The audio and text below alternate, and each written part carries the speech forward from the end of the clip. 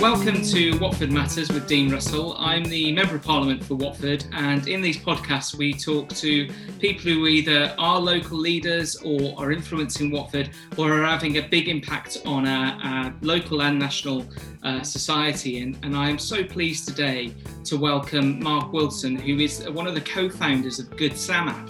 Now, the Good Sam app, many of you may have heard over the past year due to the COVID pandemic and the incredible number of volunteers that came through it. But through a recent conversation with Mark, I realised and found out that it's so much more than that. And I was really pleased that Mark agreed to do this podcast with me to talk about his background, the work that he's doing, but also showcase a bit more about the Good Sam app and the amazing work that it's doing. So welcome, Mark. Thanks so much for joining the podcast. Thank you, Dean. Thank you for inviting me.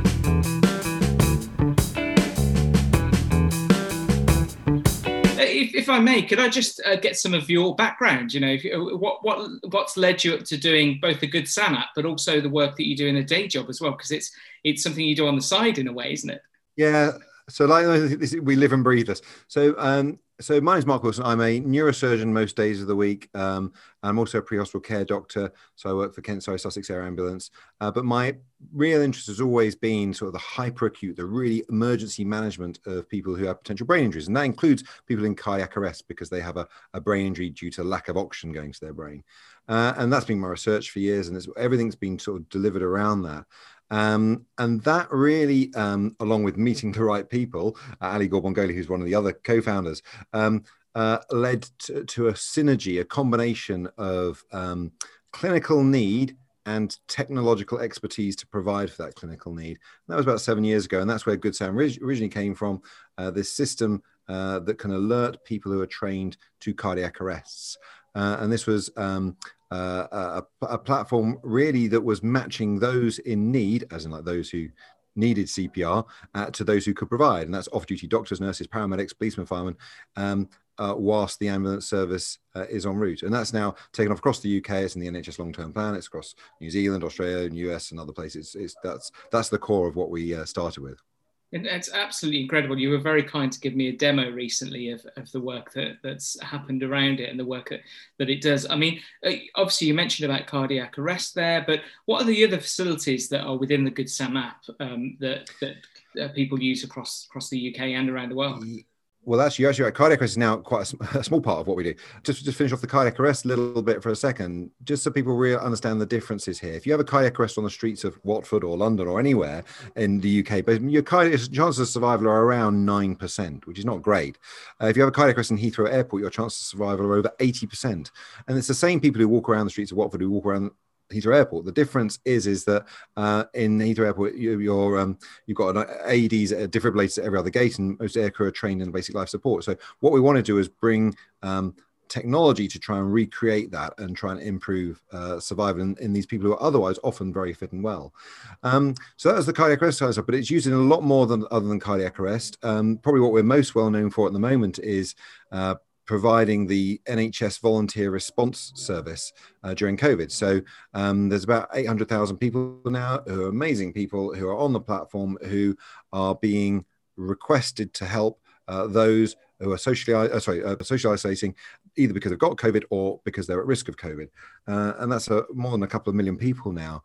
And it's providing them with check-in and chat so they're not lonely. It's providing them with medication from the pharmacy. It's delivering food, transport to hospital, all these sort of roles that volunteers can help with. And also providing vaccinator stewards now for the vaccination centres. And that, in a way, is a massive undertaking because there's more people on than Uber and Deliveroo combined, and it's managing a big group of people in a way that has never been done in that volunteer sector before. So that's really exciting. So that's another example we're doing. But probably the really big stuff that we're doing is around our use of video, and many of the 999 and 111 services now are using video to be able to see what's going on in emergency type environments. So if you dial 999, for example, and they want to be able to see what you see, I see the patient or see the accident, they can open up the cameras of your mobile phone without needing to download any apps. They can locate you and measure your pulse rate and respiratory rate directly through the video feed that comes through. And that's really quite game changing, especially in a time of COVID when you don't really want to be transporting people to hospitals unless they're ill. So in terms of triaging patients, which means sort of assessing who needs to, what kind of resources and where they go, this can make a big impact on efficiency of service, which then means that the service can be more available for the people who really do need it when there's a real emergency, if that makes sense. Yeah, absolutely incredible. And you, as I say, you were actually very kind to show me a demo the other day, which I want to explore a little bit when we speak in a moment. But just on the volunteering side of things, I mean, I remember hearing originally when the request went out for people to volunteer during COVID, and the fact that the Good Sam app was able in an incredibly short period of time to handle the number of requests and the incredible public will to want to help and have 800,000 people sign up for it. That must have been not only incredibly overwhelming from an inspirational perspective, but also technology-wise, that must have been incredible. How did you manage to deal with that volume in such a short period of time? Yeah. So the platform is extremely robust. Ali Gorbongoli, who's the co-founder and technical lead, we've always developed this with an ability to scale elastically to any surges or anything that's required. And obviously with COVID and with a massive volume of people, which its peak was 4,000 people per second registering as volunteers with uploading passports or driving license. It wasn't just like filling in a form. It was proper huge amounts of data, 4,000 people per second. And we can expand. You know, it's cloud-based. It's how we have an ability to just absorb that. And that's, I think, if you look at many other things that have struggled, I think it is really, we are really proud of the fact that we've been able to provide that and keep it always 100% active, always 100% uptime. And yeah, to be fair, it's one of the things I've always said about this is this is a combination of technology and community. So with technology, you require security and you require that ability to upscale and rapidly deploy. With community, you require governance and other elements to make that work. And I believe that we have really tried to sort of perfect both of those from a technology point of view and from a governance point of view as best we can. It's absolutely incredible. And I think, you know, the goodwill that was shown, but really the ability to cope with that is phenomenal. I mean, it's I recently set up actually an all-party parliamentary group for digital health. And one of the things in that looking at is the sort of the emergence of science fiction into science fact in terms of what's actually possible. And what you showed and continually do day after day with the Good Sam app really does at times feel like it verges on the science fiction in terms of the ability to save lives. One of the things you showed me when you did the demo the other day was this incredible tool using AI to monitor one's heartbeat. I just wondered if you'd mind sharing a little bit of the detail on that via the camera. Yeah, so we've got a system that can open up people's kind. Again, they don't need to download anything. There are systems out there that's been on the news that require you to download an app. But in an emergency situation, that's just not what you want. You don't want to be told to download an app. So we have a system that we've built and patented and completely developed in-house, which measures vital signs, so pulse and respiratory rate, directly through the camera. That's profoundly useful, especially in places, remote places, where you need to be able to get ideally observations and vital signs analysis that help support decisions. I mean, your decisions are going to be based on what the patient's telling you and what they look like, but this supports your decisions and gives some sort of objective evidence to those decisions. So yeah, it's pretty clever stuff. The other thing is that you always find that there's other uses. So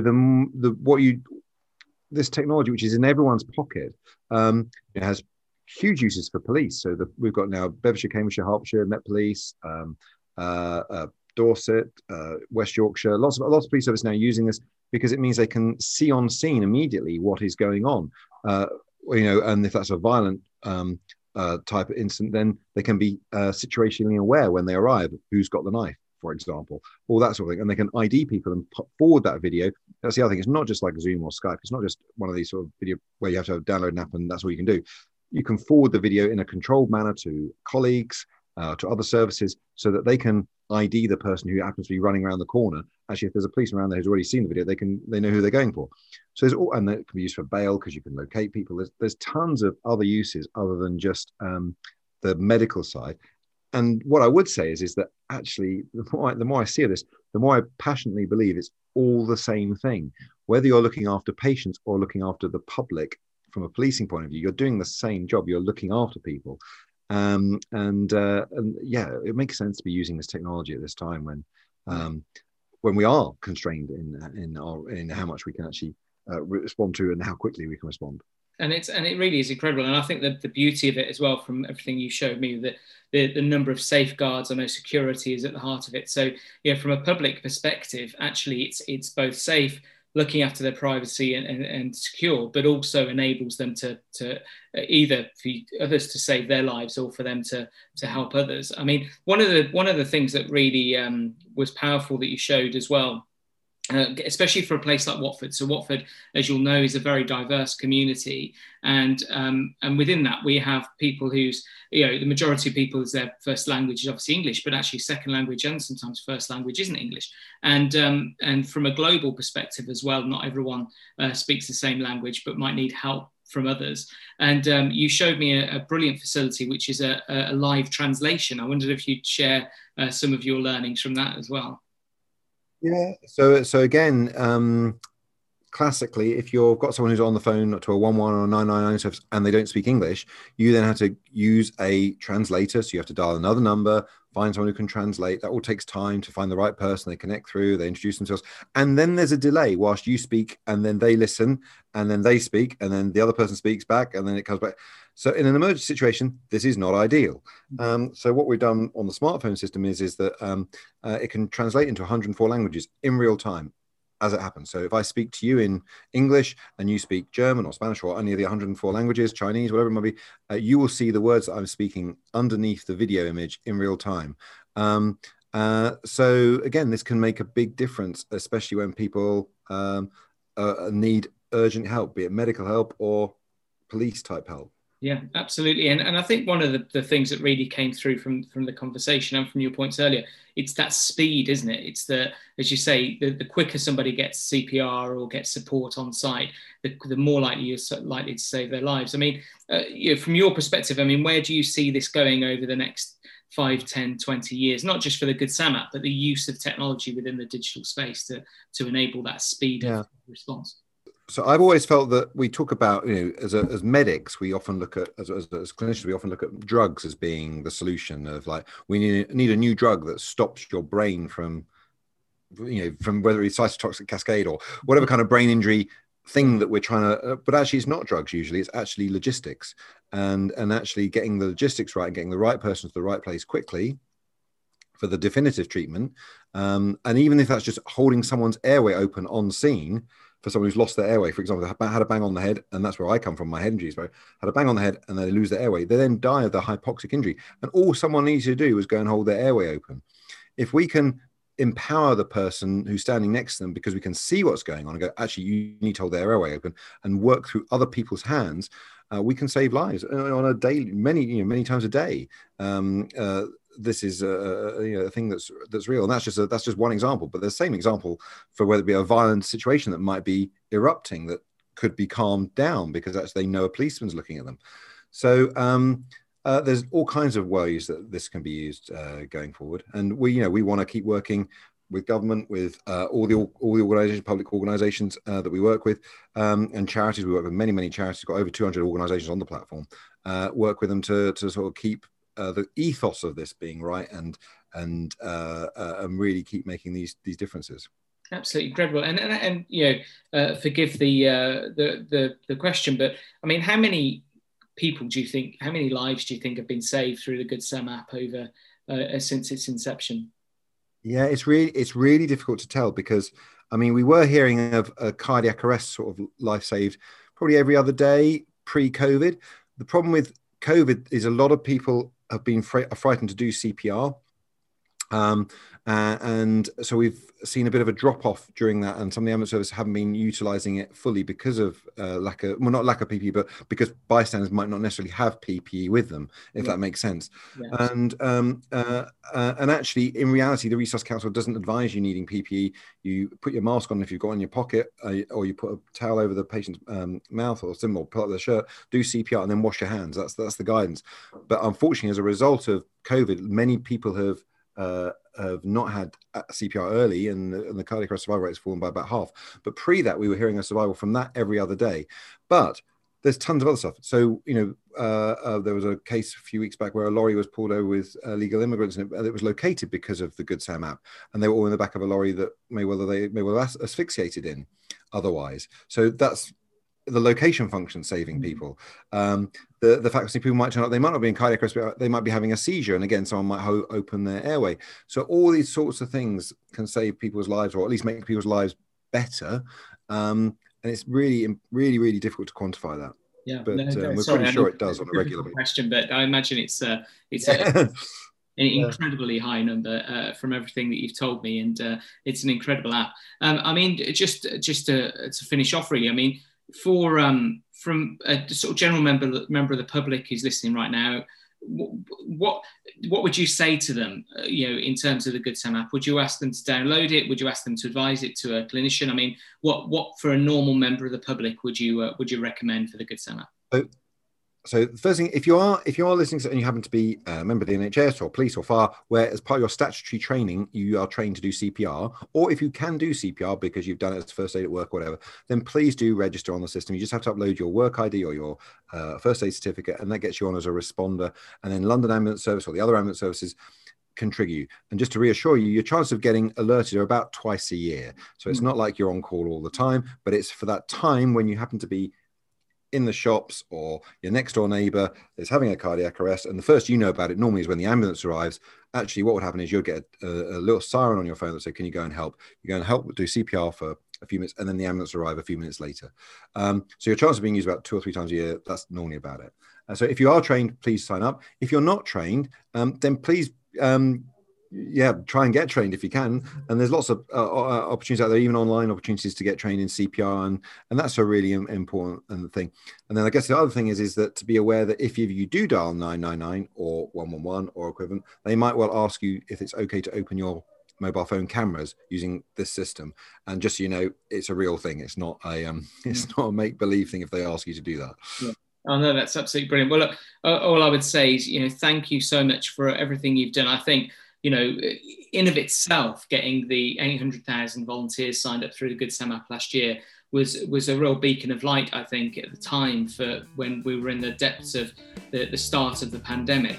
But the fact that it's so entrenched in saving lives and changing lives more broadly than that, I think is just utterly inspiring. And thanks for all the work that you've done to develop it and continue to do with your team and your co-founder to make that happen. Well, thank you for the support. Thank you. Thank you, Mark. Well, that's finishing off our latest episode of Watford Matters with Dean Russell. I'm the Member of Parliament for Watford, and we do these regular podcasts with leaders and inspirational figures such as Mark on a regular basis. You can watch other episodes of this, or listen to other episodes on Spotify, on Apple Music, on all of the main podcast channels. Just search for Watford Matters with Dean Russell. But for now, I'd just like to say a huge thank you to Mark, not just for being a guest, but for all the incredible work he's doing. And thank you for listening.